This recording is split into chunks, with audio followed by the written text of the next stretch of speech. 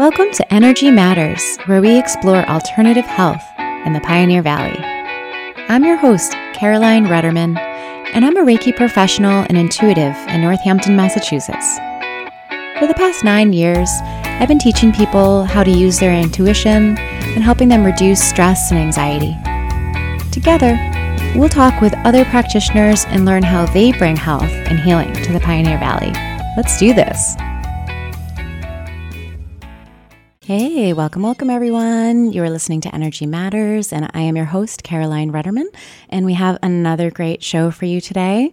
We are here with Beale, who is a homeopath located over at Clinic Alternative Medicines. And welcome, Abby. Well, thank you so much for having me, Caroline. Of course. I'm so glad that you're here. Glad to be here. Yeah. So let's start off with the basics. What is homeopathy? I feel like I've been hearing, I always hear the name. I see the little remedies at health food stores, those little pills in the small blue vials. And I feel like it's been in my consciousness for a really long time, but tell us what it is. What is homeopathy? So every time someone asks me that question, I have a different answer. Okay. Because it depends on what pops into my head. Mm-hmm. But homeopathy, I would say, is natural, it's safe, and it is medicine in that it works with the body's symptoms. It is a 200-plus-year-old medicine that has been handed down from the Germans originally, and it's been used in India right now by almost 80% of their population. Really? Yep. And also in Europe, you'll find it in many, many places. We don't see it here as much for reasons that maybe we'll talk about later, but for the most part, it is available, thankfully, in the stores like at Cornucopia, River Valley Co-op. They do have the remedies that are there. But it's something that when your body has a symptom, it will... If your body is expressing the symptom in a very specific way, there are specific remedies made from nature that will right the problem. Like, for example, if you got stung by a bee and you happen to get the pain that comes along with that, and it's red and hot and swollen, and you're thinking, oh, I want to put ice on that, that is what we call an apis mellifica type of remedy picture. Apis mellifica. And what apis mellifica is made from a bee stinger. Of a bee. And so homeopathy is really like cures like. So when you take something like a bee stinger and you make it homeopathically, which I'm sure we'll talk about, then it will help this situation. And I personally can attest that it does. When I got stung by a bee, it certainly helped tremendously. Within an hour, the pain was gone, the swelling was down. It was sore, but the whole issue was pretty much done within an hour. It was great. So like cures like. Correct. So what does that mean? That's a great question. I'll do my best to explain it. So if you, let's say, have allergies, right? And the allergies include really runny, stinging eyes, the nose is running, you're clearing your throat. That's a very common allergy picture. Well, sometimes we get this just naturally by cutting onions. And so there is a remedy called Allium cepa, which is the Latin term for red onion, that is a homeopathic remedy for that specific symptom. Is it sticking your head in the freezer? If you feel you need to have your head, so that you can see, that you can open your eyes. Yeah, I don't know if that's in the Materia Medica, but yeah, it could be. Yeah. So it's basically taking the symptom picture and trying to match it with the material substance. So when you are affected by the onions, you get that reaction. But people who have allergies haven't just cut onions, but they have those symptoms. And so we take the substance that creates that in the material form and give it homeopathically. And that's why like cures like. Did that help? I feel like I don't fully understand the concept, but I like the idea of it. Okay. I just don't know. So what can you give us some more examples of how else this would kind of look if we had like a cut or something? Like I have a burn, would there be like a homeopathic remedy? Like I was putting something into the oven and I just like touched something on the rack, my skin on the rack. Yeah. How would a homeopathic remedy like help some kind of a burn? Right away. That looks pretty nasty, by the way. I just have to say. So if it was like immediately it just happened, Yeah. we have a remedy called cantharis, and it would be given just for that specific reason because you just burned it. It's really hot. It's painful, and it helps to get the pain out of it. And so cantharis, I'm trying to remember what it's made from, but it is made. It basically, when given in its material substance, will give a burning sensation just like that. So let me give a better example. Sure. Hahnemann, who is the founder of homeopathy, Samuel Hahnemann in 1796, he used to be a medical doctor. And what he realized was as a doctor, that he was not doing justice to his patients. They were dying from leeching and, the things that made people throw up, and then the surgeries that, they didn't have the painkillers that they have now. And so he just said, I can't do this anymore. So instead he decided he would translate medical text for a living. He said, I could do that. And what he found curious at one point when he was reading it was the cinchona bark, which we know as quinine, that it was said that it would help cure malaria because it was bitter and astringent. And so he was like going, how could that be? There's so many other things in my books that are bitter and astringent. So what he did is he tested it on himself. He ate some material form of cinchona bark, which normally you wouldn't. It's a poisonous substance. And he ate some of it, and he got the symptoms that you would find in malaria: the fever, the diarrhea, the palpitations, the sweating, all that stuff. And it was just, first of all, I think he was crazy he did it, but I'm really glad he did, because he came to understand that, wow, I was healthy. I ate this thing. It got me really sick. And after it went through my system, I got better. And he was crazy enough to say, let me try that again. Oh my gosh, those fearless scientists. And he did, but he realized, he said, maybe I don't need as much. And so each time that he did it, he would reduce the amount to the point where it really was almost non-existent. It really was non-existent in a material form. But the way that he diluted it kept the energy of the substance in the remedy. And so you weren't eating cinchona bark, and we still have that remedy. We call it China now, or Sina China. And you would take the remedy in order to help with those similar symptoms of malaria. But you're not eating quinine. You're not eating cinchona bark. So the remedies in homeopathy are energy medicine? They end up being energy medicine. They originate from mostly plants, minerals, and animals. Plants, minerals, and animals. So it's the energy of, would it be, within the lenses that I would look through, I would think of that as like the spirit of that energy, of that, the spirit of that medicine, but you feel like it's just diluted. It's very highly diluted. So what he did, which makes it very unique, is, and I'm going to try to do a visual of people who are listening, imagine that you have 30 cups of liquid in front of you, filled 99% full, with mostly water and a little bit of alcohol for a preservative. So there's still 1% left that you can fill.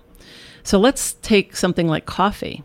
If you have too much coffee, you get insomnia, you have diarrhea, heart palpitations, jitters. And so there are people that come to us with those symptoms that have never had a cup of coffee in their life. But you take coffee and you make it into a remedy, because when people drink coffee, they can get those symptoms.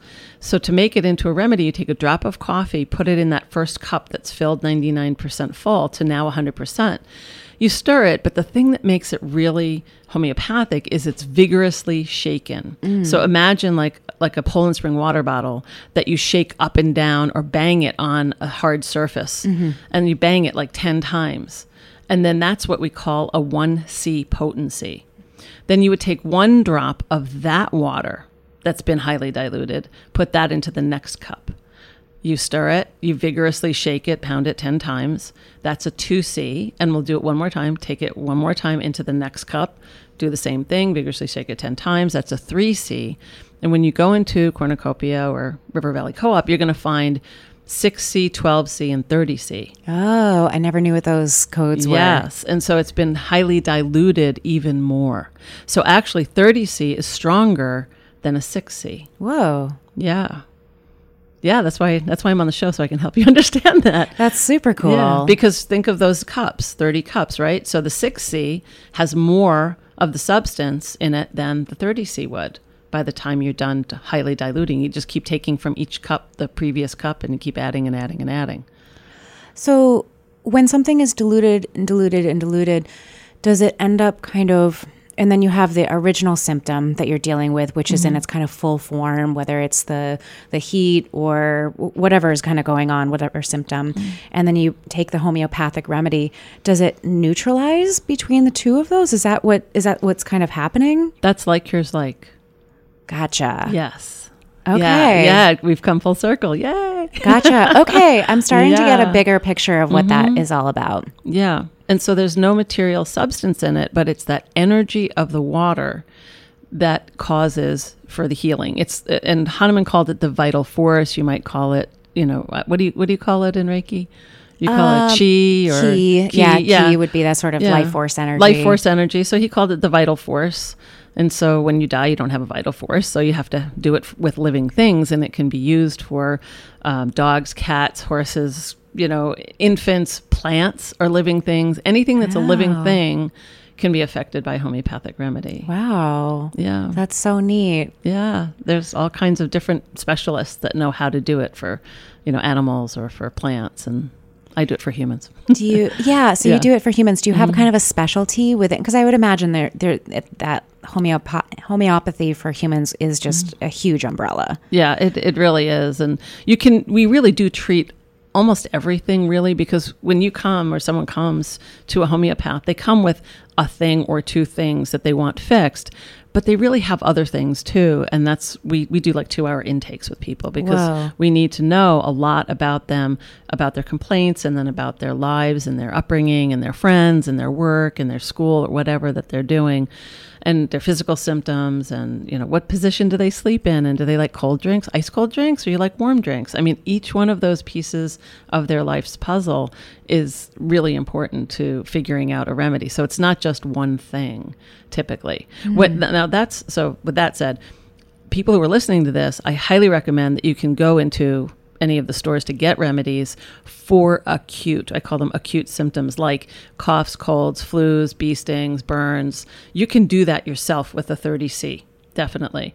But when things that come to me that I might specialize in, people come with, asthma, some deep allergies. They have a lot of depression, a lot of grief, a lot of anxiety.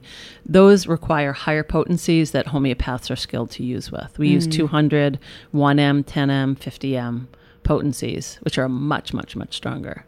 Do you create remedies? No. That's too much work. No, well, so they're regulated by the FDA, and there's stringent requirements for people that do homeopathic remedies in their labs, and they get audited just like restaurants do for their cleanliness and all that stuff. And that's good to know. It's very good to know. And so there's the Homeopathic Pharmacopoeia of the United States, or HPUS, regulates that. And so anything that's sold in a store or anything that you can buy online, pretty much everything, and nobody does it in their backyard. No. I mean, homeopaths it's not like making moonshine. It's, it's regulated. It's federally regulated. Exactly. Yes. And I love to buy remedies and support the homeopathic pharmacies. Yeah. That's really neat. Yeah. So if you're just tuning in, we're chatting with Abby Beale, who's a homeopath over at Clinic Alternative Medicines right in Northampton. And tell me a little bit about, because I first met you, well, I say met you, but I saw you on stage at the Homeopathic Film Festival. That was last fall, right? It was in January. It was in January of this year, yeah. Okay. So, and that was the first time that I ever really... So there's 2 documentaries that you played and that you screened there. And it was very eye-opening because, first of all, I didn't really know that much about homeopathy. But then I also realized that it is super controversial. And I was like, why is this so controversial? Half the time people go and get chemotherapy and that stuff makes them super sick, and half the time it doesn't work anyways. And, and I was just like, why is this the stuff that's getting such controversy, not Western medicine, Yeah. Yeah. But I was very surprised at like how angry it seemed to make people I was like, well, if it's helping people and they're saying that it's helping them, why does it matter to you? Yeah. That was sort of my impression. It is actually, because the documentaries were created, and I'm so glad that they were made. One was called Just One Drop by the filmmaker Laurel Chiton, and the other one is Magic Pills by Ananda Moore. And those 2 films, there aren't that many at all about the history of homeopathy and the vilification of homeopathy, the efficacy of homeopathy. And so it's really good to start getting them out there. They are labors of love. I mean, they took a really long time, and they and just had a passion and and a lot of money, and they got a lot of donations, but still it's not easy to do. And so what is interesting with the history of homeopathy, it started with Hahnemann, but in 1844, there was an organization that was created to house homeopaths. It was basically a medical association for homeopaths called AIH. And 2 years later, not ironically, the AMA was created. And the AMA formed, in effect, I believe, and anyone who knows a lot about the history of homeopathy would believe too, that they decided that they wanted to squash homeopathy because they found it to be effective. And they said, oh, they can't do this. That's not our stuff. And they would say there's no scientific evidence, and there are tons and tons of studies. And the AMA is the American Medical Association. Correct. Yeah, sorry, I didn't No, it's say okay. that. I just like to make sure everybody listening knows. Yeah, what that is. Yeah. Exactly. So the AIH is the American Institute for Homeopathy. It's where medical doctors were doing homeopathy back then. And they still do. There are definitely some still practicing for sure. So AIH is still alive and well. But it was said that in the AMA rules that nobody could fraternize with a homeopath. No fraternizing. And one doctor. Wait, is that even legal to say that you can't fraternize in their group? They can do whatever to be in our group, to be in our association. You have to follow our rules, right? And if you don't, then you're out. And this one medical doctor was kicked out because he fraternized with another homeopath who was his wife. That's ridiculous. I know. It was his wife. And they said, you can't be in this group because of that. It's like, oh my God. Wow. Yeah. So there's definitely, if you think about it enough, it's really more of a paranoia, I think, or a feelings of there really is something to homeopathy and they're afraid of it. And I can't believe I'm saying this on the radio, but after being in this field for enough of a time and I'm also on the board of the National Center for Homeopathy, I see a lot of things and I go, you know what? It's really not fair because this is really accessible, inexpensive, very effective medicine that doesn't mess with people's psyche in the way that chemical medicine can. And it's like at worst, it doesn't work. At worst, yeah. Exactly. It's not going to throw you off it's not going to kill your immune system. It's not going to destroy your digestive flora. No. It's not going to, it's just going to. It doesn't give you suicidal ideations. It doesn't make you depressed. It doesn't make you, anxious. It really is meant to right what the body can't do on its own. I mean, the body's meant to heal.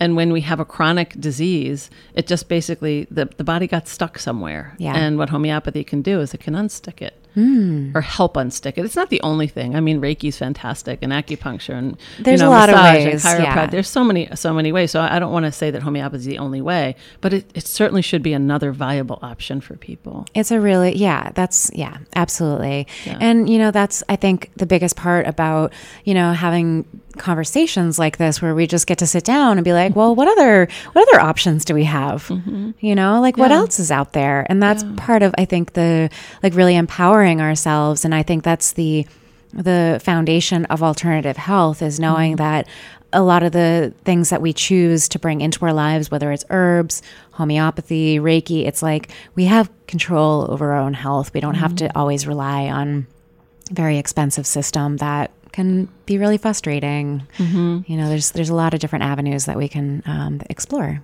I agree wholeheartedly. Yeah. I went to a movie this week. It was a private screening for a really interesting movie called Medicating Normal. And it's just about how people just, whatever the doctor says is what they do. And they end up on these really heavy duty antidepressants, anti-anxiety meds for a very long time. And they get affected by them. And then when they try to get off them, I mean, it's very distressing to them, and I can't use the word on the air of how bad it is, but it's very bad. And if people only knew before they took anything, they said, okay, this is what someone's recommending to me. Let me do my research. Let me see what's going to be in my best interest. How long should I be on this? Let me see more of this instead of just believing everything that everybody says. And I think Dr. Oz has been very good about that. When he came on TV, people started to question a little bit more about, geez, what else could I do? And maybe that isn't the thing that I should be doing. And so I hope people go more on their own body's wisdom and their own research, but I grew up with, whatever the doctor says is what we do. Mm-hmm. And I think nowadays there should be more choices in addition to the doctors. And I do want to continue chatting more about research, because I know that is a really big part of kind of the work that we do, kind of bridging that gap with the scientific community and people's kind of knowledge and things like that. So can you give us like a quick breakdown about what the difference is between the two? My accidental misstep there was a kind of important thing. I was glad, because I do want to make sure that people know the difference. Yeah. So when I meet people, excuse me, and I tell them I'm a homeopath, they say, oh, yeah, I take vitamin C and echinacea. And I'm like, well, that's really good. I said, that's naturopathic. Anything that is a supplement, an herb, anything that is a material dose of something. Okay, that is naturopathic. It's where you're taking the plant matter. Correct. Gotcha. Exactly. We don't have anything that's like that. Okay. All of our remedies taste exactly the same. Like little sugar pills, right? Because the liquid that is highly diluted gets dropped onto sugar pills that are then dissolved in your mouth. And they can, for those who are allergic to sugar. There are other kinds. They have lactose-free kind. There's ways to do it in water. I mean, there's so many different ways to dose. So if people are saying, oh, I can't do that because of sugar, I'm like, you can do it. There are ways to do it. We'll make sure you can get that energy medicine into your system. Right. So a naturopath, I wished I had done that. I wish I had gone to naturopathic school. It would have given me a bigger toolbox to work with. Oh, interesting. But this is a second profession for me later in life. And so what did you do previously? I still do that. I'm a speed reading expert, and I have an online speed reading course. That's perfect for all the research you probably do. I would have never become a homeopath if I hadn't had good reading skills. And the irony is I used to hate to read. So in high school and all through college, I hated it. And it wasn't until after college that I learned. So I've been in the field over 30 years, and I've written some books, and I have an online course. And so I manage that now more passively, and that was intentional because I wanted to do more homeopathy. So cool. Yeah, thank you.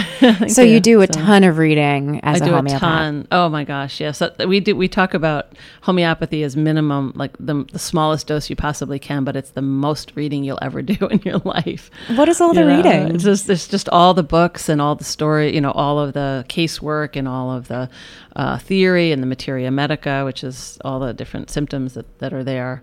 I just want to finish answering the question about the naturopath. Absolutely. No, we got a little sidetracked. Yeah, I know, that's good. And I'm happy to continue going back. But what a naturopath does is they work with herbs and supplements. They can do tests. Depending on where they live, the naturopaths can prescribe medications. More and more they're getting that ability to do that, which is kind of good as a backup. But they also can do some homeopathy. They do get maybe, I'm trying to remember when I looked at it, it was maybe like 80 hours, 100 hours of homeopathy in naturopathic school. So they could treat an acute. They could say, oh, you have headaches. I could try this with you. But it's different than someone like myself who's a nationally certified classical homeopath. I have like 500 classroom hours, 250 clinical hours, 10 supervised cases, 5 independent cases, and then there's a 5-part exam and an interview. I mean, it's a pretty intense So this is like very nationally regulated. The CCH is, the Certified Classical Homeopath certification definitely is. It's like the CPA. Like you could just be a homeopath, which is difficult, honestly. And I went for the CCH because I'm not a naturopath or a medical doctor. And I said, you know what? I really want to know homeopathy well. And so I took the time to do that. It took me about 11 years part-time to do it. That's like a full that's the amount of time that medical doctors go to school. Yeah, but it was part-time though. It was very part-time. That's okay. Yeah, it was overtime. But that's good because I had a lot of time to read and to experience and to have cases and things like that. So yeah. So CCH, so we do homeopathy, but certainly a naturopath can, but not many of them major in homeopathy. They do it as a side.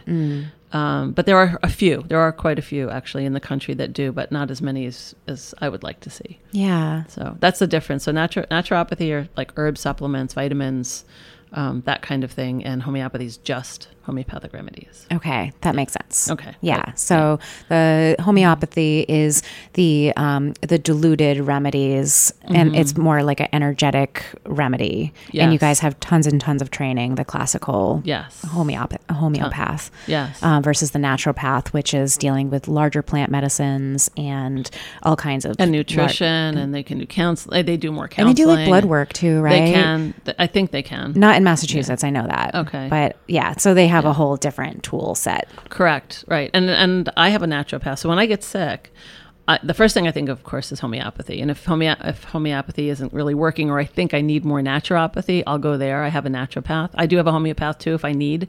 I have a naturopath. And then depending on what the ailment is, I will go to acupuncture, massage, chiropractic, cranial sacral work. I have had Reiki. I do like that. Yeah. So, I mean, and so I kind of figure it out. And my last step would be to go to a medical doctor. And the only reason is because I know what their toolbox is. Their toolbox is testing, surgery, and pharmaceuticals. And if I think I need any of those, I'm going to go there. Yep. But if I don't need any of those, then I'm going to try so many other things first.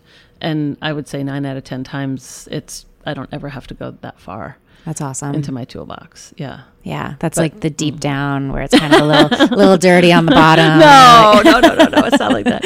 I always tell people, as an example, it's like if I'm in a car accident, I want the tests. I want the surgery if my leg is broken, and I probably want some painkillers in the beginning. Yeah. Like, I mean, there's value for sure. So I never want to forsake medical doctors at all, but everyone has their place and everyone has their toolbox.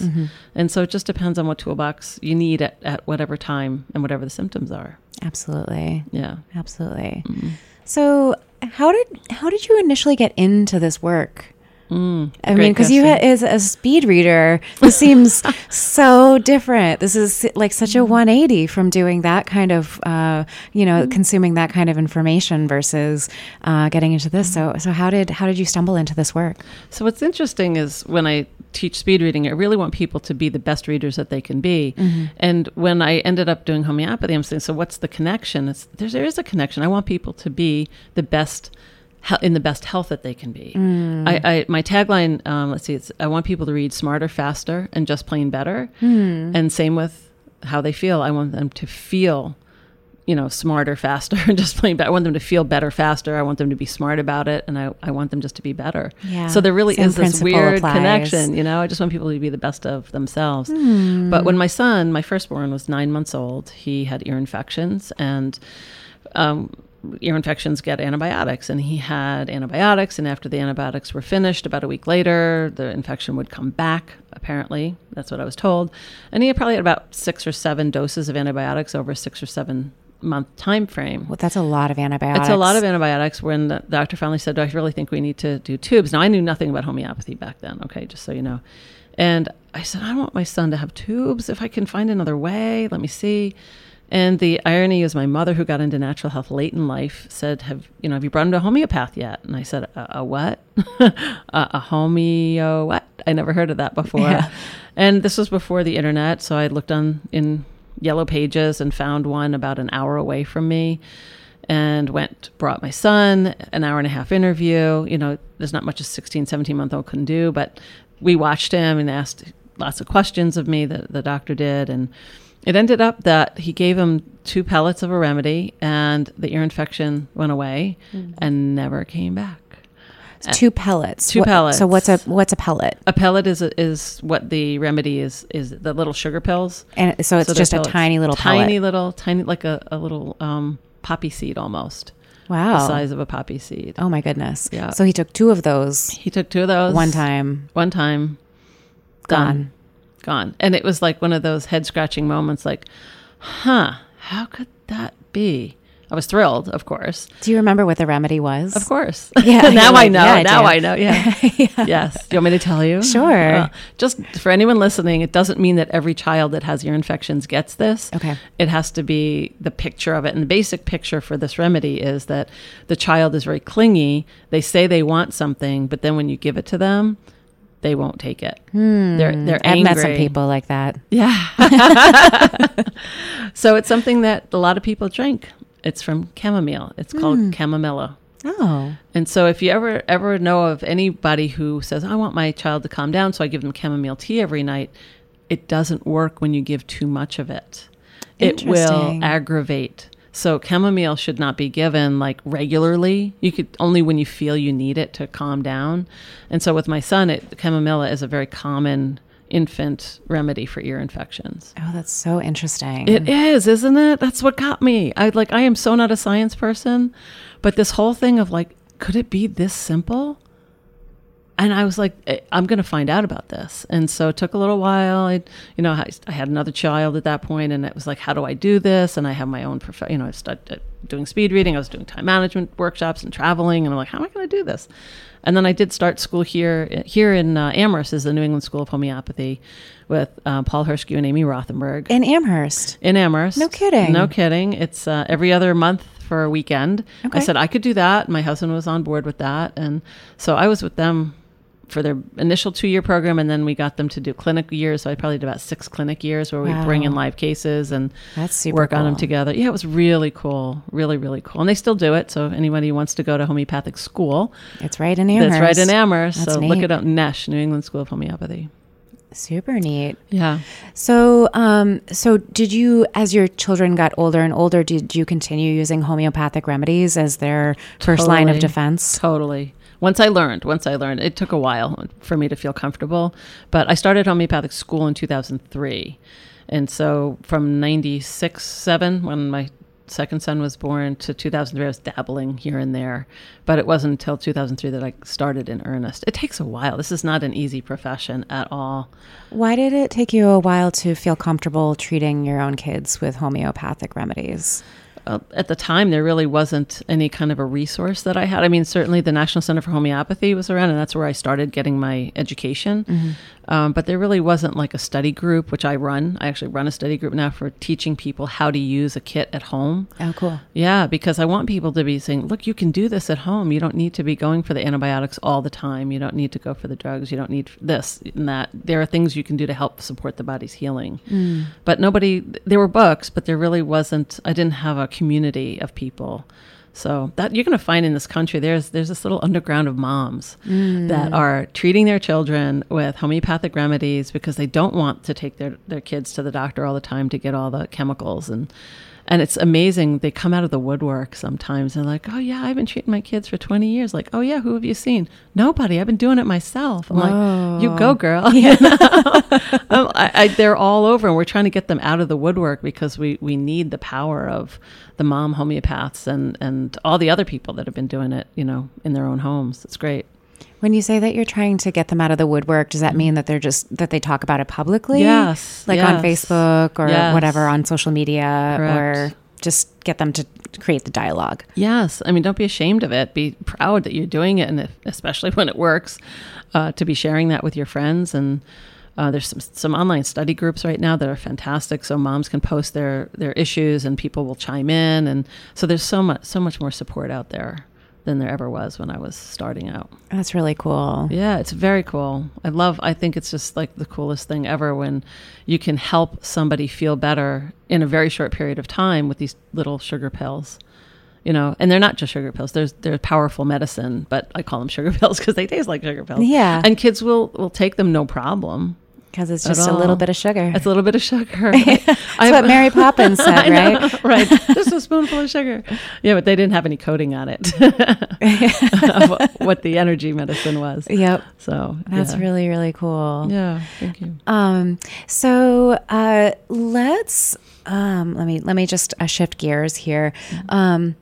So how did you get involved in, I know that when you kind of set up the film festival a while back, how did you connect with the local communities around here can you kind of tell us a little bit about what the homeopathic communities are here? Because I know you mentioned that you have a study group and that film festival, I feel like, was a lightning rod for really letting people know what was going on within internationally. So can you tell us a little bit about what's happening locally with the homeopathic world out here? From what I can tell, I mean, so the film festival was intended to be a lightning rod in a way, was to just say, hey, people, homeopathy exists, and here's some really good, films for you to take a look at. Don't take my word for it, but take a look. And so Heather Welch-Smith, who is another homeopath in the area, she's up in Greenfield, and I did it together because we just said, we could bring this into the area, and it would be really lovely to let people know, A, that it exists, and B, that we're here too, if people would like to get treated. So that was the impetus originally behind it. There are in this area, I've joined a professional study group. There's about 4 or 5 homeopaths in the area, and it's really been nice because I would not have found them otherwise. I would say, like, nationwide, there's only, I'm going to say, maybe 1,500 homeopaths that do the kind of work that I do. In the entire United States? In the entire United States. Whoa. And so in Massachusetts, I'm going to say there's about 30 to 40. And that's only because of the health freedom law issue right now that's going on, is that I've been seeking them out and putting them on a mailing list and sharing it with the health freedom folks to say, hey, these people would be affected if a law came in place that said, that you can't practice anymore. So I think there's like 30 to 40 of us in the area, like between Boston and Western Mass. Yeah, I know I always get a lot of information from different Reiki folks too when people come in. Can you just give us a quick background of what the health freedom law is all about? Basically, the health freedom law, if it does go into place, which Rhode Island already has, it basically would allow anyone that does any kind of alternative complementary type of work would be able to practice, provided that they give a disclaimer to all of their clients that just says who they are, what they do, what their training is, what they don't do, that they should see their medical doctors, that kind of thing. And as long as they divulge their training to them, like, oh, I'm a homeopath, but I only, I went to school for 3 weekends, versus somebody like me that's been, consistent and have become nationally certified. So the health freedom law is really, it's a protection on people who do any kind of energy work that allows them to practice without the threat of being accused of practicing medicine without a license. Right. So that's pretty much what it is. And it's right now, if anybody who's listening to this has interest in working on that or lobbying for that, the head of Spirit of Change magazine is the one who is doing it. So you can connect, I forgot what her name, Carol Bedrosian, that's her name. Yep. Thank you. Yeah, I remember it. Carol Bedrosian of Spirit of Change, you can connect with her, and she would love to add you to the rolls of people who are interested in lobbying. Yeah, and that reaches across many, many different fields of alternative health. And, it's a very, it's serious. If you like enjoying alternative health in Massachusetts, it's really important to support this and to make sure that you're kind of like tuned into what's going on around that, because we're fighting and making sure that our, some of the stuff that they require, when these laws pop up around Reiki sometimes, and it's like so restrictive, it would just put everyone out of business. Yes, right. It'd just be like, oh, okay, we're going to go back and just like practice in our living rooms or something, like, so yeah, it's really crazy. But I'm hoping that they're successful. I mean, the Spirit of Change magazine and everything that's in that magazine would go away, because if there was a law that went against it. So there has to be health freedom in Massachusetts. Yeah, absolutely. I think it's gonna be okay.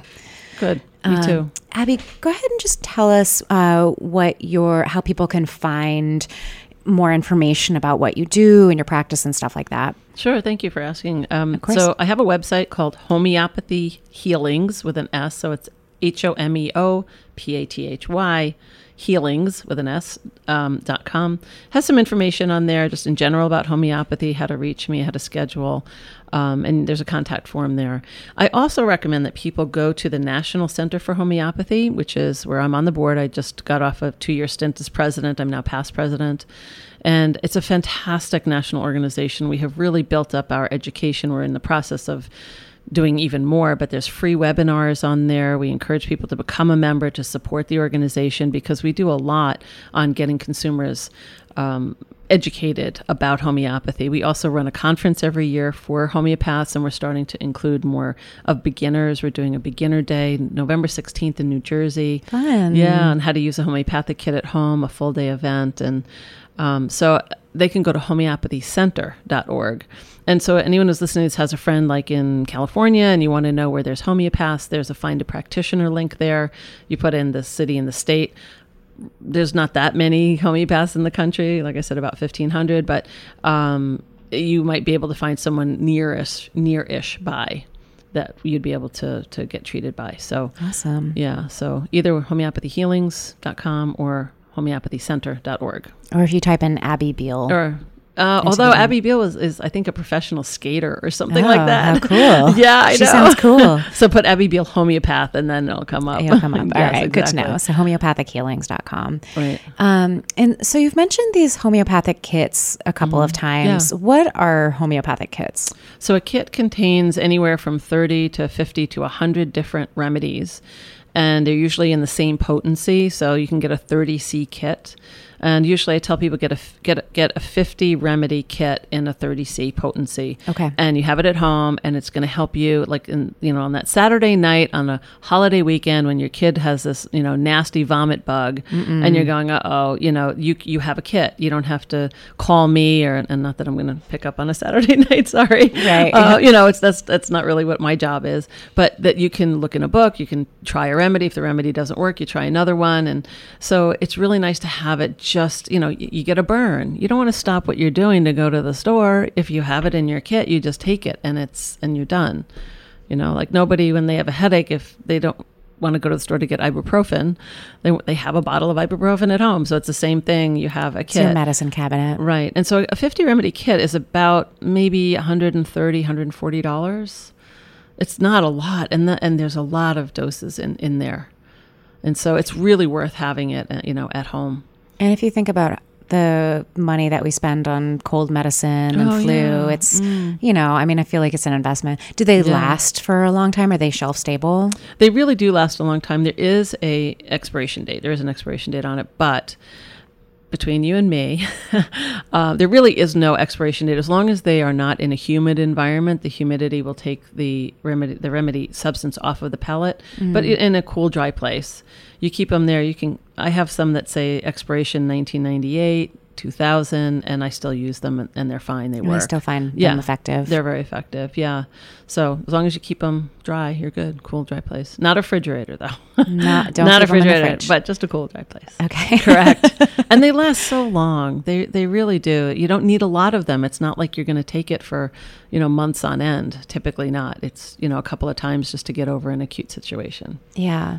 And so you mentioned that there's kind of a difference between dealing with an acute situation, which would be like a burn or something that kind of just happened very suddenly, a stomach flu, something like that, versus more of a chronic condition, which is what you deal with. That's really more what I deal with. I mean, I deal with both, but I spend my time constitutionally prescribing for chronic conditions. So a constitutional that somebody would get is the remedy, ideally, that is for all of who they are, not just the thing or two that they come to me with. So it's not like you come with migraines, you get the migraine constitutional. There's many different constitutionals that include migraines, but it has to be what kind of migraine, like where is it in your head? When does it come on? What does it make you do? I know somebody, when they get a migraine, they go for a run, and other people would go, how could they do that? I need to be in a dark room and a cold compress on my head. And those are two very different constitutional types. And so that's my job, is to take all those pieces of what they do and how it affects their body and put it together to find the good remedy for them. Would somebody be taking, would somebody be taking multiple remedies? Or is it just kind of one at a time? We've been taught how to do one at a time. Okay. So that said, if you go into a health food store, you will see there's some combination remedies. So there's one like called Cold Calm, Sinasalia. Those are there. Those are good for the public to start with.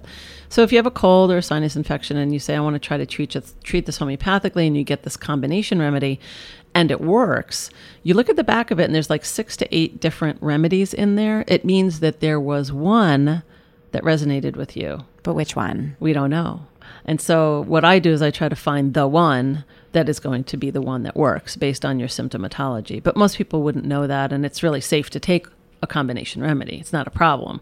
So if that works for you, that's great. But if you want more than a constitutional remedy, is a good idea. And so I guess, when you say constitutional remedy, you mean like that's the person's body type? It's not. Or what is that? What is a constitutional remedy? What does that mean? It has to do with their mental, emotional, and physical symptoms and tendencies and history. Some people are very weepy and clingy, and they can't be away from people very long. They need people's company. They're not really thirsty, and they get these like conjunctivitises. They get yellow stuff in their eyes, and so that would indicate a remedy called pulsatilla, versus somebody that's pretty driven, loves coffee and alcohol, and is chilly and kind of has irritability. These are people that are typically more of on the spectrum of something called nux vomica. And so I know I'm talking foreign language here to people, but it just basically... It sounds like wizard language. But it's like wizarding in a way, because you have to take everything of what a person is, what they portray, what their body says. I think the body speaks the mind sometimes, and it just like lets out stuff, and we have to figure out like what's this all about and how is it all going to get put together. So a constitution, there are body types. A phosphorus is a thinner person versus a calcarea is a heavier person, but we don't just go on that. There's so many other things that go along with it. So you're really like zooming out and being like, how does this person, all of it? Right. And we're constantly doing the process of elimination. Mm-hmm. It's like, oh yeah, they have this, and this, but no, they don't have that. So no, we can't use that remedy. Let me find the next one that's going to have this, and this, and this. And so, hence the 2-hour intakes exactly at the beginning to really get to know people on a deeper level. Exactly. Right. It's fun. It's like putting puzzles together. Yeah, I love that. Yeah. And, on your blog, you mentioned, and if you're just tuning in, we're chatting with Abby Beale of homeopathhealings.com. Homeopathy. Homeopathyhealings.com. Thank you. And you also have a private practice in downtown Northampton. And on your blog, you write, if you don't find time for self-care now, you'll have to find time for illness later.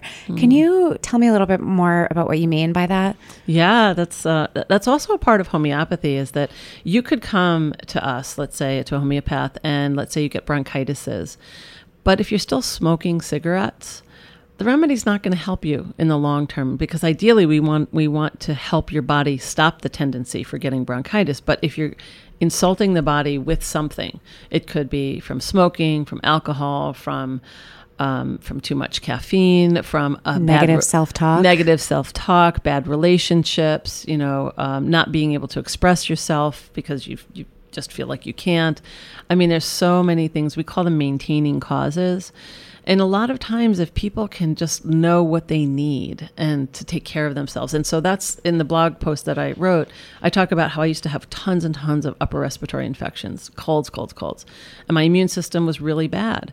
And I realized as I got into my middle 20s to late 20s, that there are certain things that I can do that would help me feel stronger. And so I started to do more exercise. And then in my 40s, I got into yoga. And then I started to get into meditation just a couple of years ago, and then swimming, I do swimming, and so it's like, I'm trying to find these things that just exercise my body as well as my mind, and also I used to drink Diet Pepsi all the time, and then I got really sick from drinking it. It's horrible. And thankfully for remedies, it got me out of that really bad time. It took a few months, actually. But I don't do that anymore. I stay away from artificial sweeteners. And so it's about trying to say, what is it that the body wants, needs, and reacts well to, and be attracted to that stuff. But just don't expect to do nothing. Go to a practitioner, they give you something and you think it's going to be fixed. Everyone has to participate in their own self-care. I do a retreat every year, a women's retreat at Kripalu out in Western Mass. Cool. It's basically just an excuse to get women to go.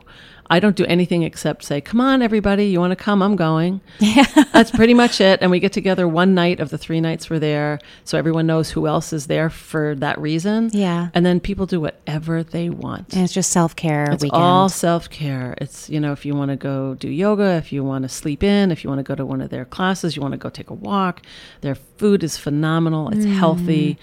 The air is wonderful. You're around like-minded people. And so to me, that's a lot of self-care too. Oh, I love that. Me too. I love it. Yeah. What weekend are you going? Can I tell you? Sure. Yeah. January 5th to 8th. We're going. A little winter retreat. Yeah, it's less expensive. You get 2 nights, get 1 free. And it's right after the New Year. It's right after the New Year. It's after the holidays. It's kind of a good time to stop, regroup.